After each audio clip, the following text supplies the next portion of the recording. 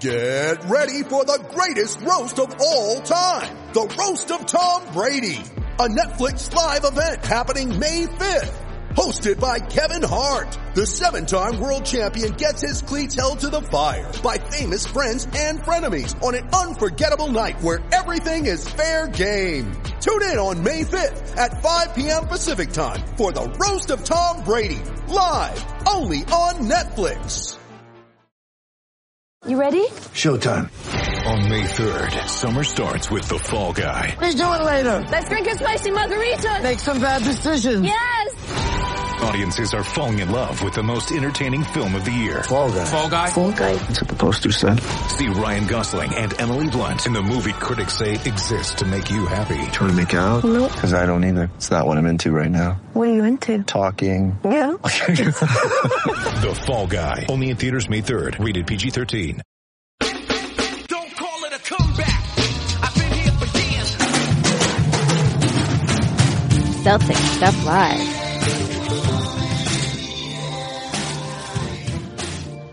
Welcome to Celtic Stuff Live on the CLNS Media Network, the leading online provider of audio and video coverage for the Boston Celtics. You've got John and Justin here. That's right. We're back. We're just waiting for the draft, sort of.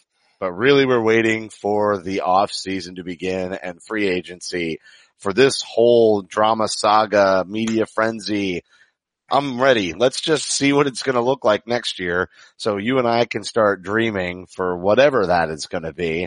I can't imagine we're going to set our expectations for next year all that high, except if they trade for somebody like Davis, then the expectation should be high. And you would expect that Kyrie would re-sign. But a lot of things coming out this week, John, not necessarily very positive around Kyrie coming back. You know kind of how I feel. I saw you mixing it up with CLNS founder Nick Gelso on Twitter. And so it's been an engaging week of discussion. Let's say it that way. Yeah, it has. And everyone is in the heart of it, in the middle of it and mixed up into it. You know, the whole thing with Kyrie, it's fascinating because there are no answers. It's all speculation. Nobody knows. Nobody knows what's going on. Everyone knows what happened, but nobody knows why. Nobody knows what caused Kyrie to do this or that or the other. And I'm not even sure Kyrie knows what he's doing right now. Right. I mean, random tweet, right, today? Like, oh, Instagram, but yeah, whatever. Instagram, right. There you go. Still. You know, world peace. We're going to have world peace. I mean, look. Meta world peace coming out of retirement? If only. It may make more sense than what that Instagram post did. It was just nuts. Bananas. I don't even get it. You know, and he's mercurial and he's not like any other superstar we have around right now. And the only thing I can compare it to is the Dennis Rodman era, just completely bananas. But here we are, you know, but he's really good at basketball. He's really good at basketball and you still want him back no matter what. And that's been the crux of the conversation, right? A lot of people in Boston are willing to go over and help him pack his bags. It's really interesting. And I honestly, I think one of the reasons that the fan base, and I don't know if you feel this way, John, but I think one of the reasons the fan base who's behind Kyrie gets upset with all that is because they think he's reading, and because he's not beloved here, he may just go ahead and leave just because of the hate, you know, from the fan base. And I'll just go somewhere where people like me. Yeah, look, if he comes back, shows a great deal of responsibility, maturity. I think you have to, you know, appreciate him willing to say, no, I'm going to dig in and I'm going to make this relationship work with my fans, with the organization, with my teammates. And that's what we want. I think that would be an ideal scenario, but that's asking a lot. So, you know, even for those of us who want him to come back and think that last year's an aberration, it's asking a lot of a guy to not take the easy way out, you know, and the easy way out, I'm saying don't take 190 million, take only 140 million somewhere, else. It could be LA, it could be New York. That's kind of a crazy way to look at it, but there's so many reasons for him to want to build that back. And if he cares about, things that conventional NBA stars do, that may hold a lot of sway for him. But again, Kyrie's a mercurial guy, so we just don't know what exactly he wants, what he values, what he expects. And even if he told you, you're not even sure that you believe it, or not that you wouldn't believe it, he's lying, but like, what the heck is this guy even saying to me? And that's the difficult part about Kyrie Irving, the leader. I don't know that his teammates can jump on board and say, hey guys, we're going to get it, because he's going to go on some sort of 45-minute treatise about, the way that the plastics have taken over the earth, and that really, what we really should be using is soybeans and some hemp composting. I mean, like, I don't even know what we're talking about anymore, man. I just want to play a basketball game. And yet we just spent 45 minutes. That's where we are with Kyrie Irving, and he's got to understand. I did really appreciate the fact that you are at least throwing some shade his way, because I feel like we spent a lot of the season with you being really just defending him. So you've clearly softened a little bit over the last few weeks, which I find somewhat surprising. I was full of vitriol, and I'm still just not so sure that he's the right, fit for this team as a leader. And I think I can't remember where I read it. But the whole idea was that we can't expect Kyrie to be the leader. He can be the best player. He can be the one who takes the last shot. He can be the guy who wins the game, just like he did when Cleveland won the championship in a major comeback against Golden State, hitting a huge shot. He can be that guy, but he can't be the leader. Now, here's the other thing. We've talked a lot about Kyrie and his contract, but we really have spent almost no time on this show talking about what if Horford had a horrible time last season?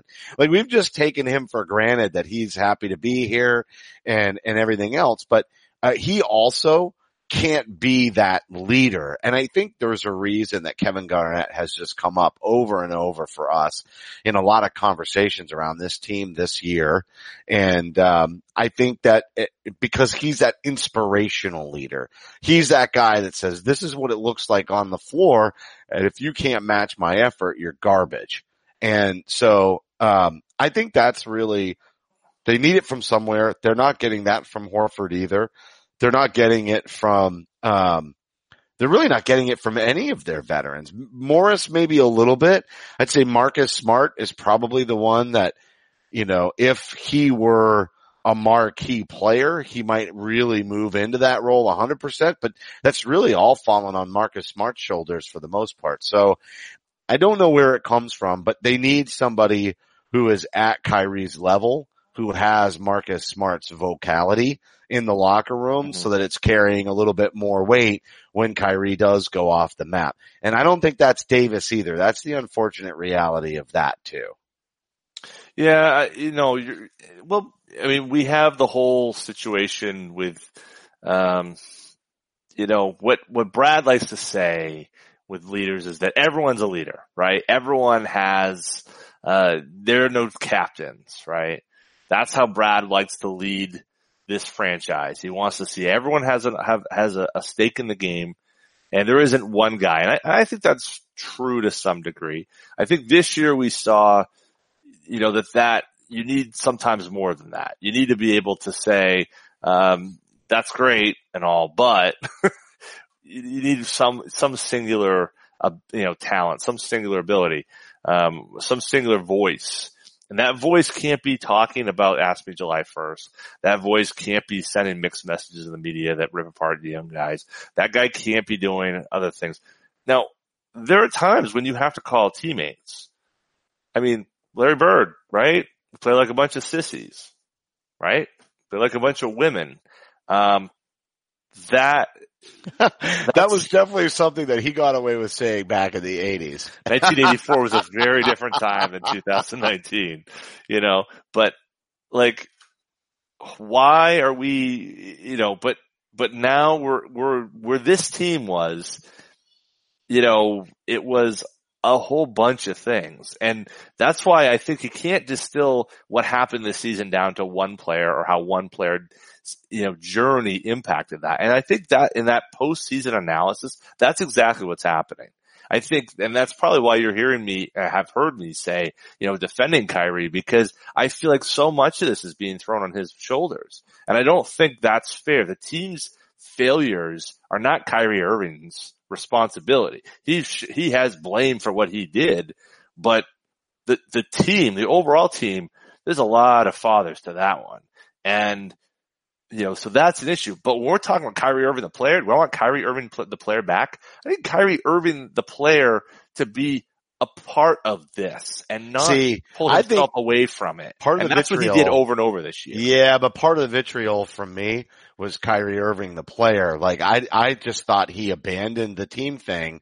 Every time Jason Tatum didn't hit a shot, all of a sudden, Kyrie's gunning again. And I never felt like he fully stuck to that. And again, you look at somebody like Kevin Garnett. How many times did we get frustrated because he wouldn't go aggressive to the hole or take over the game offensively? That was like the one thing. But he was almost unselfish to a fault in the way that he's like, I'll do the rebounding. I'll do the dirt work. I'll do the defending. I'll do the block shots. And offensively, I'll do a little bit, but he was always about letting other guys get their shots and not being a hog. And I'm not saying that that's what Kyrie Irving's role is on this team, but my point is that I think he gave up on it a little bit too easily many times throughout the season. And I know that the whole basis of the dialogue between you and me is that's what he does. He needs shots. He needs to do that. That's how he gets off. He's, a premier player in the league. And I sort of understand that, but it was also somewhat miserable for me to watch the basketball game. Like, I don't enjoy watching that type of basketball. I enjoyed watching the last couple of years. Horford found a way to do it, right? I think Hayward would be just fine. The problem is, he's still struggling. So hopefully he gets healthy, but I think he would be just fine and still moving the ball and they could be successful. But Kyrie's a little bit of a volume shooter, and sometimes, it just doesn't get going around. And as soon as another player doesn't step up, it's almost like he's like, oh, if I had Davis here, I wouldn't have to worry about that. Or, if I had what I needed here, I wouldn't have to worry about that. And I'm not sure that that's definitely what's going on. I'm just saying, it's kind of curious. Hold on one second. You can follow Celtic Stuff Live on Twitter at CSL_tweet live. You can follow me at CSL_Justin. John is at CSL_Duke. The entire CLNS Media Network at CLNS Media. Go to Facebook.com/CLNS fans or download the CLNS Media app for iOS and Android. Simply search for CLNS Media in your app marketplace, and the YouTube channel, youtube.com/CLNS Media for high definition, full length locker room interviews in season, the Garden Report, the Round Table, and yours truly, Celtic Stuff Live. So before you rebut on that, John, let's just work in, because we're doing the Kyrie talk. We're going to have to circle back around to the Davis talk. But Rick Bucher says that Kyrie has really already narrowed it down to Brooklyn or the Lakers. And obviously we heard a lot about New York. The market has a big part of that, but also because Kyrie's from Jersey, there's kind of like this hometown kind of crowd and the love. And then the Lakers thing is about him going back, oddly enough, and playing with the guy he was trying to get away from in Cleveland, the King, LeBron James. And I actually think the Lakers move would be stupid for Kyrie, because of the fact that LeBron is aging. And they're going to be still in a very tough conference unless Kevin Durant decides to walk away from Golden State and Daryl Morey really does blow up Houston, which isn't really what it sounds like he's trying to do, but it sounds like he's trying to make some sort of a deal to bolster that and make a good run. But I just think it's a tough path coming out of that Western Conference. LeBron's not getting younger. He's getting older. I honestly feel like I feel like the Brooklyn thing is scarier than we realize. I think that could be the landing place. Yeah, I mean, I think it only works if, the second star comes with him, and I think that may be the source of some consternation. That could be where Durant happens, right? Durant, what does Durant want, right? And that's where I think we're going to, I could see Durant wanting to go to the Knicks. And I could see Kyrie wanting to go to Brooklyn, and, maybe neither one wants to go there. Or, suppose the Clippers want KD and Kawhi. Now, if they get KD and Kawhi, I don't see any reason why Kyrie goes anywhere. I don't think Kyrie goes anywhere unless KD goes with him. I don't think Kyrie leaves, for no reason. I don't think joining LeBron makes any sense. I think we've already, as you said, I think you laid out very correctly why not. And to go to Brooklyn is interesting because you're home, but what makes you think that situation is going to be better than the one in Boston? I mean, you could say, well, I don't like to play with young players. Take a look around. I mean, sure, they wouldn't have D'Lo, but you got Dinwiddie, you got LeVert, you got Joe Harris. I mean, all these young guys. What makes you think that that's going to work out any different? I think that honestly, the best situation still remains in Boston for him, and I still think he's most likely to come back. I think the numbers, the money makes sense. The best team. Assuming you can't put together a three-headed monster of, Kyrie and KD and AD in one place, and I don't think that happens in New York. And the only real situation that seems possible is Boston. So I think Bucher's just throwing stuff out there. I think, Chris Broussard has another comment every other day. I mean, we're regurgitating the takes of these guys that clearly don't have anything to do with their time other than try to get their name out there. And so, maybe there's a sliver of some of that, but I don't put a whole lot of stock in it, and I think Celtics fans should feel like that's what you want. You want Kyrie to come back. If you should want Kyrie to come back for no other reason, then you can trade him and get some value for him. Well, there's something to be said for that right there. It is exactly that. If you wind up just losing him for nothing. Now we got him for not a lot either. I mean, there is that point to be made. That was not a very expensive trade. Not really in the long run.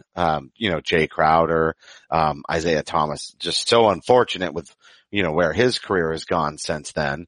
But really the pick was the biggest loss. And, for 2 years of Kyrie, you do that every 6 ways till Sunday. That is not a difficult decision. So, let's round out the Kyrie. It's always Kyrie Davis, right? Because that's the big in. Then we'll talk about Houston and sort of the draft on the tail end of that, which is maybe, not all chips going in. I liked what Jeff Clark said on Celtics blog. Let's not hit middle ground. Go big or, go back to the young guys and just keep developing them. And I do very much agree with that attitude. So the going big, there's this other piece, Anthony Davis. He meets with Griffin, and Shams says that Davis still wants out. Woj says they're going to continue talking. Of course they're going to continue talking. Because Davis, if he really does want out, is going to continue telling David Griffin, I want out to force the hand. So it does sound like he wants to make a move, that he's really still very much targeting that. I don't know if this is anything else like shocking or earth shattering, but to your point, you think the best scenario for Kyrie is to come back. Because of just who he is as a superstar, he's still going to want to see something, some sort of incentive. He's going to want to see a really strong play for Davis. And, the Davis deal doesn't even have to happen right now. This could definitely carry on into the regular season. Yeah, but I think that the options for the Pelicans get fewer and fewer the longer it goes. Yeah, it's bad for them. It's bad for them if they don't do it in July. They got, or June, really, because if you don't have the draft picks attached, then, it's not as good either. So not only, and you can trade your own draft picks and do that sort of thing. And ultimately that maybe what the Celtics end up doing if they do a deal or anybody else who had a lot of picks. But you have more options if you're the Pelicans. You get your guy as opposed to, somebody else's guy that maybe you value, maybe you don't. I mean, as soon as the picks are taken by someone else, they lose value. So the Celtics picks, those 3 picks have as much value right now or up until June 20th when the 14th pick is taken than they do at any other time. So that's, less than, almost 2.5 weeks from the time we're recording this, we're going to have a pretty good sense of whether or not this is going to happen with the AD and whether or not the Celtics are going to jump. And the thing I'd go back to again is every time that Steve Bulpett writes on this topic, he always seems to write with some certainty that the Celtics feel like they have something some sort of agreement, some sort of line of communication open with the Pelicans. Right. Folks. If Griffin can't do it, they've got the crack. Is kind of what the innuendo is there, right? Right. But we can't. Griffin can't convince David. If he can't convince him to stay, Yeah. the Celtics are the dance partner. That Right. seems to be the message. Yep, I think so. It seems like, hey, Yeah. we're going to do this deal, and that goes before. So that's Mickey Loomis. That's high-ranking people over there, or maybe it comes from Danny. But it seems like there is some certainty and some strong feeling that the Celtics have that they can pull something off there. So if that happens, if you do the deal anyway, and which I know is probably the one that scares Celtics fans the most, doing the deal and not having any assurance that Kyrie comes back. That may be the most likely scenario. My bigger issue is not having any assurance that Davis comes back. Even if Kyrie doesn't, I still think this team with Davis is pretty strong. And so, yeah, I get the whole point of wanting to have Kyrie with Davis. It's stronger in terms of upper level talent, but to your point, I'm more scared about giving up assets because that's what we just talked about. Anybody would do that trade for Kyrie. It doesn't undo the work that they've laid down over the last several years if Kyrie walks. Does it make them a worse team, and do they get nothing for that asset if he doesn't come back? Yeah, absolutely. But does that undo the Paul Pierce and Kevin Garnett trade? Does that undo all of that work? No, it doesn't. But trading those assets that trade gave you for Davis and not signing Davis, that's the killer to me. So we'll have to keep an eye on that. Well, it also goes to what the package is, right? So if you don't lose Jalen, or you don't lose the Memphis pick, or you somehow are able to keep Smart in the deal, there are ways in which you're losing the Memphis pick, which has nothing to do with if you lose Memphis deal and you lose Tatum, it's a shot. It's a punch to the gut, but you still have key pieces returning. It's a question of how much you have to give up. If you have to give up the farm for Davis and you have no assurance, that's a problem. But it's, my belief is that you're not going to have to give up Davis. You're not going to have to give up Brown. Well, you know what? We're going to wait. We have to wait and see. We do, but that's where we're at. But the one thing I'd say is you're concerned about it, but I think we have to. Well, we just don't know. I know what you're saying. Yeah, if we can get Davis for basically almost as cheap as we got Kyrie, of course, no complaints here. Well, I don't think that's going to happen. I know it's not going to be that. You're going to lose Tatum. Probably. I get it. But my point is, if it's that easy of a deal for the Celtics because they've only got 1 year and no guarantee from Davis, that probably doesn't sting quite as bad.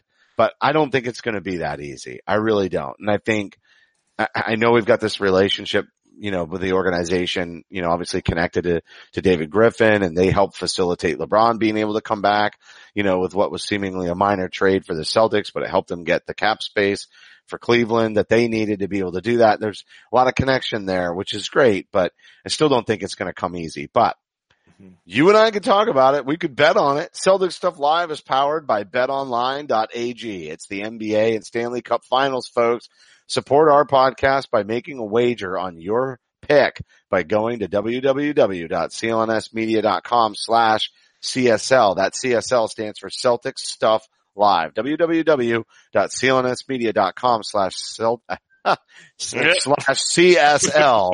You're going to use promo code CLNS50 and it's going to get you 50% cash back on your first deposit after you open up your account. So definitely support us. Go wager on the Toronto Raptors, for goodness sakes. What, game one? Guess what? I'm still very much in the Golden State takes this one and 6, just like we talked about last week, John. And the major reason is I know Kevin Durant's not back yet, but look at the last 2 series in the Eastern Conference. The team that won game 1 is not the team that won the series. And so I'm not putting any stock into a game 1 victory. And I know we're recording this in the middle of game 2, but I'm not giving it to Toronto. I got to see more.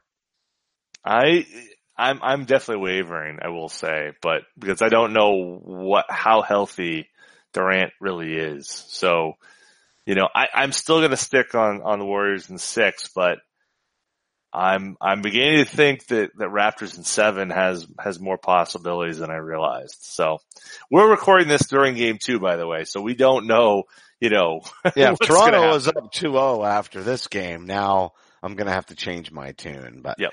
but I don't think so. Toronto played a hell of a game 1, but again, I think game 1 all of a sudden doesn't have the same value that you would expect it to. Why would you say that, Justin? Yeah. Yeah, well, we definitely know from personal experience, and so do the Milwaukee Bucks now too. So there you go. All right, so we just spent the first half of the show, and really there's only 2 sides to this conversation until we get to the draft. But we spent the first half of the show talking about what if they go big. So now let's spend the second half of the show talking about a full reboot. Kyrie walks away, et cetera, et cetera. We can start this, and I guess this is kind of a waffling one. But Sean Devaney says that the Celtics are looking to package all of their picks for another pick next year, or maybe not all, but 14 and 20 anyway. So they obviously want to, punt on this year, get another pick. I think part of the reason for that, it could be so that they can see how this offseason plays out. And so if they are in that rebuilding mode, it's a better draft next year for them.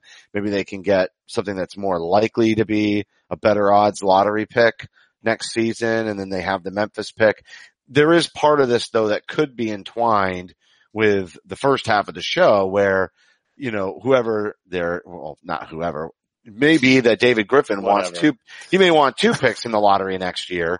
And if the Celtics can package this year's pick to get a more attractive pick and a more attractive draft, that would, represent a stronger sort of case. But let's just take this angle from the picks are picks that the Celtics are planning on making. It's not a surprise that they would want to move a couple of picks this year with really, they just don't know what's going to happen with the roster and the draft is weaker. It makes sense. We've been talking about how we doubt that they're going to make all of these picks, all 3 of them, and that they would at least try to punt 1 to next year anyway.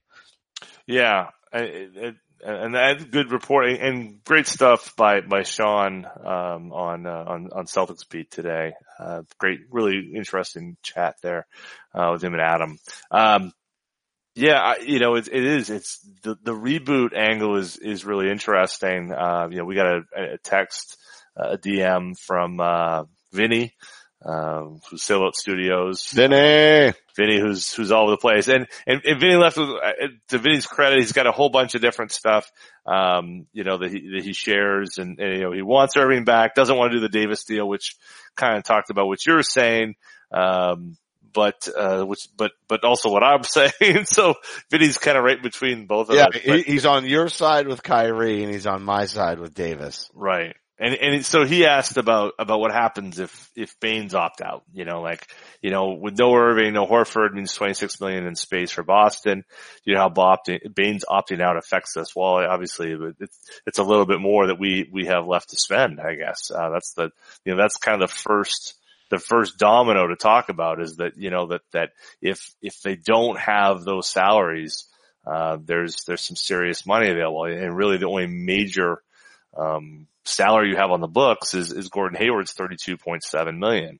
Now, how he does next year really, plays a big impact as to whether or not he opts in for the following year. At 34, but if not, if he's looking to get out there and the Celtics aren't doing well and he wants to go elsewhere, then, you're going to be at a point where they have $13 million guaranteed the following year. Now that's assuming there aren't any extensions for guys like Rozier and Jaylen Brown, but, there's to his point, there's a situation where they could have some cap space this summer, but that takes Al Horford saying, I don't want to be here. And Baines saying, I don't want to be here. And doing so before a lot of the machinations regarding Anthony Davis. Plus, Baines has kind Kyrie. of said he likes it here. Exactly. He definitely. Which also was on Celtics Beat last week. That's right. So there you go. So I don't think Baines. Just listen to CLNS and that's all you need to know. Amen. Amen. I don't think Baines is going anywhere. I don't think so back. I think he's a good fit no matter what they do. Yeah. Great locker room presence, great, we've talked about Kendrick Perkins being that locker room presence that would be great to join the coaching staff and really bring bring that. Really, it's a lot of that camaraderie and that leadership that we were talking about. And that was obviously last week's show, but I feel like Baines has that similar kind of thing. You know, he's a kind of a glue guy in the background, but not necessarily the type of leader, you know, that we would need, like we were talking about in the first half of the show, like somebody on Kyrie's level, but he's another one of those glue guys, and they're going to need a lot of them to reclaim the culture of this team next season. They need guys that are willing to accept a role. Like that's what they had a severe lack of last year. They just did not have guys who were willing to accept a role that they were finding themselves in. You know, whether it's, you know, you can say Gordon Hayward didn't do that, but that's a weird thing.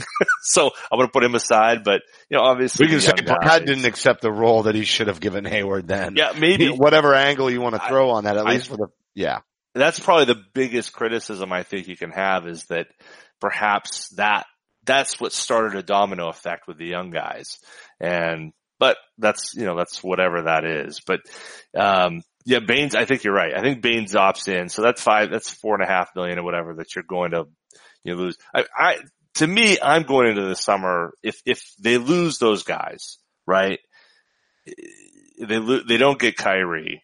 They're not going to make a big splash with a free agent on a high salary if they don't have anything. I agree. I don't think they will. I think you try to use, you're better off making a trade. You're better off you would not do this. Okay.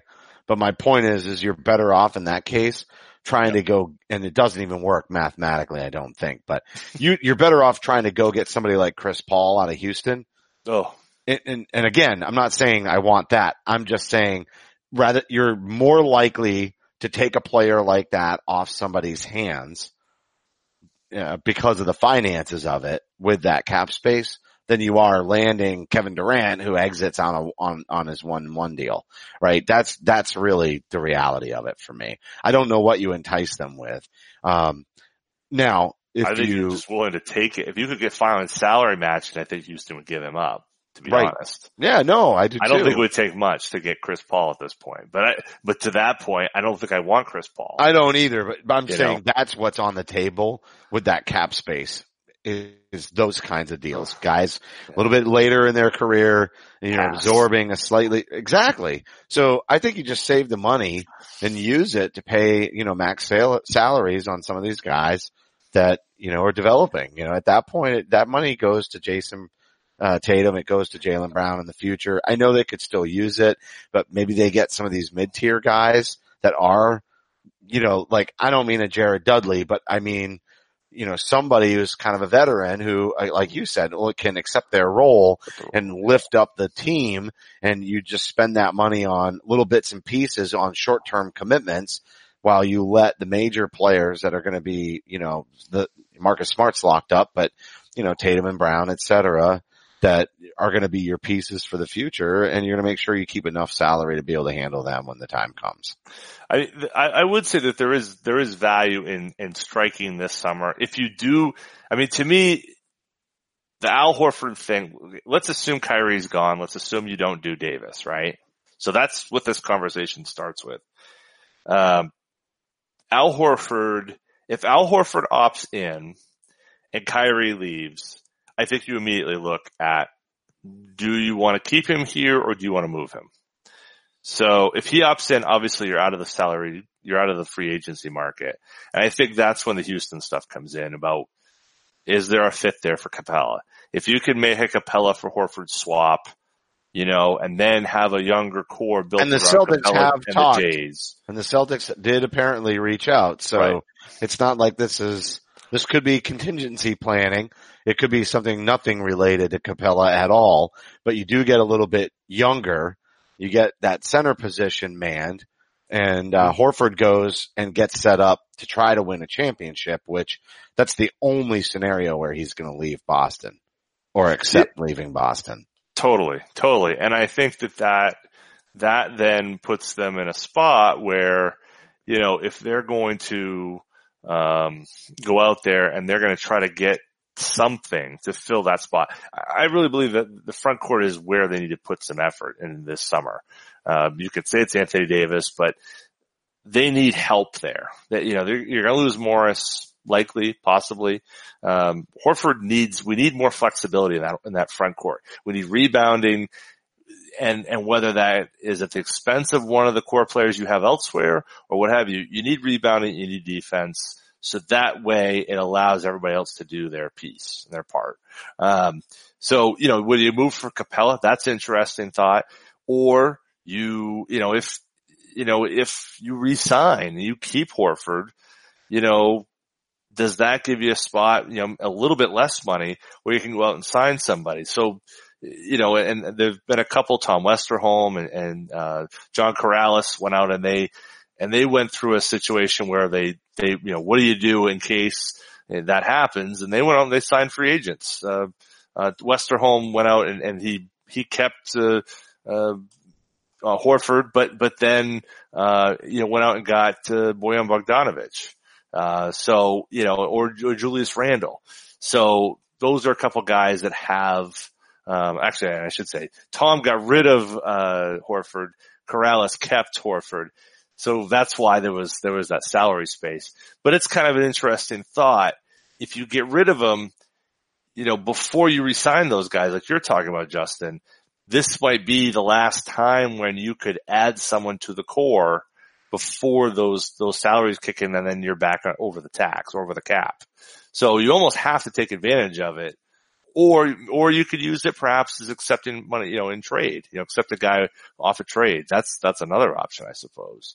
But, or a facilitated trade. Trade. Yeah. Yep. There is always that too, and get more assets for the future. Mm-hmm. Facilitated trade. Maybe you get that first round pick and you're still making a play for, different players as they come up, just like with Davis, and you're still kind of in that game. And, the more picks they make, the better. As far as talent, or the more picks they collect. It's amazing how we get these picks on a string. I think that's really probably the most impressive thing that Danny does, is he somehow just keeps extending ways to stay in the lottery, right? That Memphis pick that one really wound up well for them. Of all the things that went wrong this season, that one went really, really well. All right. Oh, go ahead. I was just going to say one interesting name to look at. And I don't know that he would come here to be part of a rebuilding situation. But I don't see any way in which the Milwaukee Bucks can re-sign Brook Lopez. And in a scenario where you let everybody go and Horford, opts out or opts out, basically. It's the only way you can get out.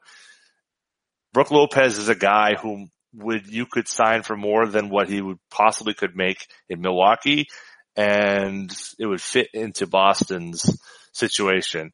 I'm not so excited he's about that. From outside, he spaces the floor a little bit, but he's got some length. Rebounding has been a major issue for this team. We could definitely use that for sure.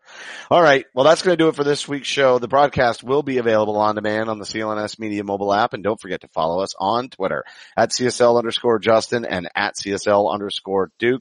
A heartfelt thank you to everybody for tuning in this week. And remember that you can help support the show by subscribing to Celtic Stuff Live on iTunes and Stitcher. We'd love it if you gave us a rating and a review, because your feedback is important to the show. For staff writer Samuel Elias, Sammy! Executive producer Larry H. Russell, the founder of CLNS Media, Nick Gelso, and for my co-host John Duke, I'm Justin Poole, and thank you for listening to this week's edition of Celtic Stuff Live. Celtic Stuff Live.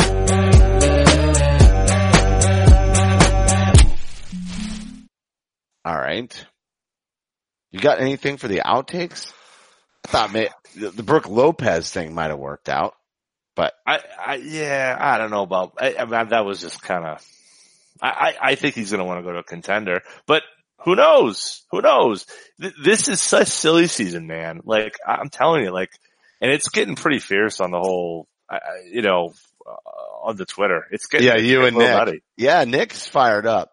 Nick is fired up. Nick was at the fours, and all of a sudden there was a, screw Kyrie chant or something at the fours last night. I don't understand. The tweet I saw. That's the tweet I saw, that they were basically chanting, because I think they were watching the Bruins game. Yep. And they were chanting for a goal, and somehow the Bruins limelight got totally twisted around to, blank Kyrie. So that is really odd. I don't get it. Like, Maybe Kyrie is a good fit for New England. all the negativity in this town. Maybe he fits in perfectly. I mean, come on, think about how that looks to the rest of the country. I'm telling you, it's just, I don't get it. I don't understand it. I've just seen this movie over and over and over again when we go after these guys. It's just, I'm so just flabbergasted by the whole thing. You kicked it off with a picture of Kyrie in the Uncle Drew film, right? And said, why can't he be happy? Like, not me. How did it all get kicked off? I wouldn't do that. No, Nick put that up. Oh, Nick started it with the Uncle Drew. Okay. He said, why can't he be happy like he, in Boston or something like that? Why can't he be happy, here like he is his Uncle Drew? And then I said, or, in other words, or he is happy. He just hates answering media questions and hates, the whole artifice that we create. He definitely does. That is a definite. I don't think you're putting any words in Kyrie's mouth, but he's already basically said as much. Yeah. So yeah, he hates it. It's not, and Boston is a media jungle, right? This is the place. So in that respect, maybe he's not a great match for the region. And we've seen it, players in other sports, et cetera, really struggle to adjust to sort of this high profile market that eats its young when it comes to star players and trying to hold them to really high but then you have but then it's almost like a fraternity. It's almost like a rite of passage. And if the player like Kevin Garnett, which is why we always go back to him, he just embraced it. He embraced it with all of his soul. And with that, he passed the test. And it's almost like, yeah, if you're really, who you say you are or who we want you to be, then you'll be able to handle this just fine because, you'll just go above it. And I don't think I want to add something. 2 different generations we just described there. I don't think the Kyrie generation is at all into, that whole fraternity hazing, et cetera. And I don't think it's jiving, I'll just call him the millennial, right? So I don't think that you and I grew up with that, right? That's, I don't mean fraternities. We didn't grow up with fraternities, but I just mean, this New England, like everybody, we're all grinding, it's cold, man. It's cold in the winter. And if we survive that, you gotta be tough. You gotta be a tough guy. Right. And I just don't think that this millennial generation is into that. I don't think it's their style. And I think that might be some of where the clash is happening with Kyrie. Yeah, I think that there's some of that. I think he's an iconoclast. I think he just does not throws it all away, and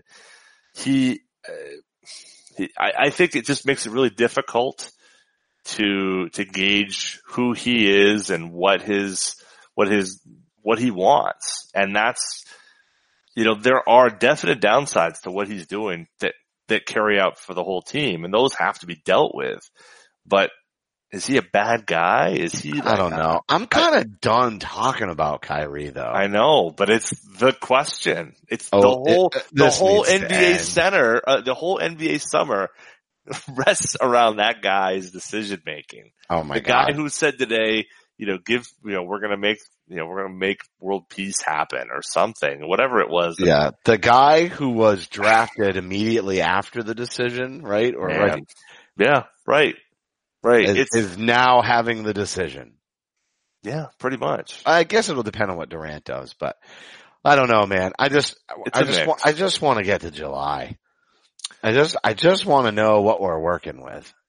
Yeah, I know what you mean. I want this over with because I want to be able to figure out, okay, where are we going? You remember those years when we had shows and you were like, well, I just want an answer. Pick a direction. Who am I going to root for? What's going on here? And this has been the worst of that. It's just been bloody and gory and unprecedented. Unfun. Yeah. And let me just say it this way. if you're still following the Celtics this late in the season, we're sorry. But if you're still listening to this show, you're welcome. You're welcome.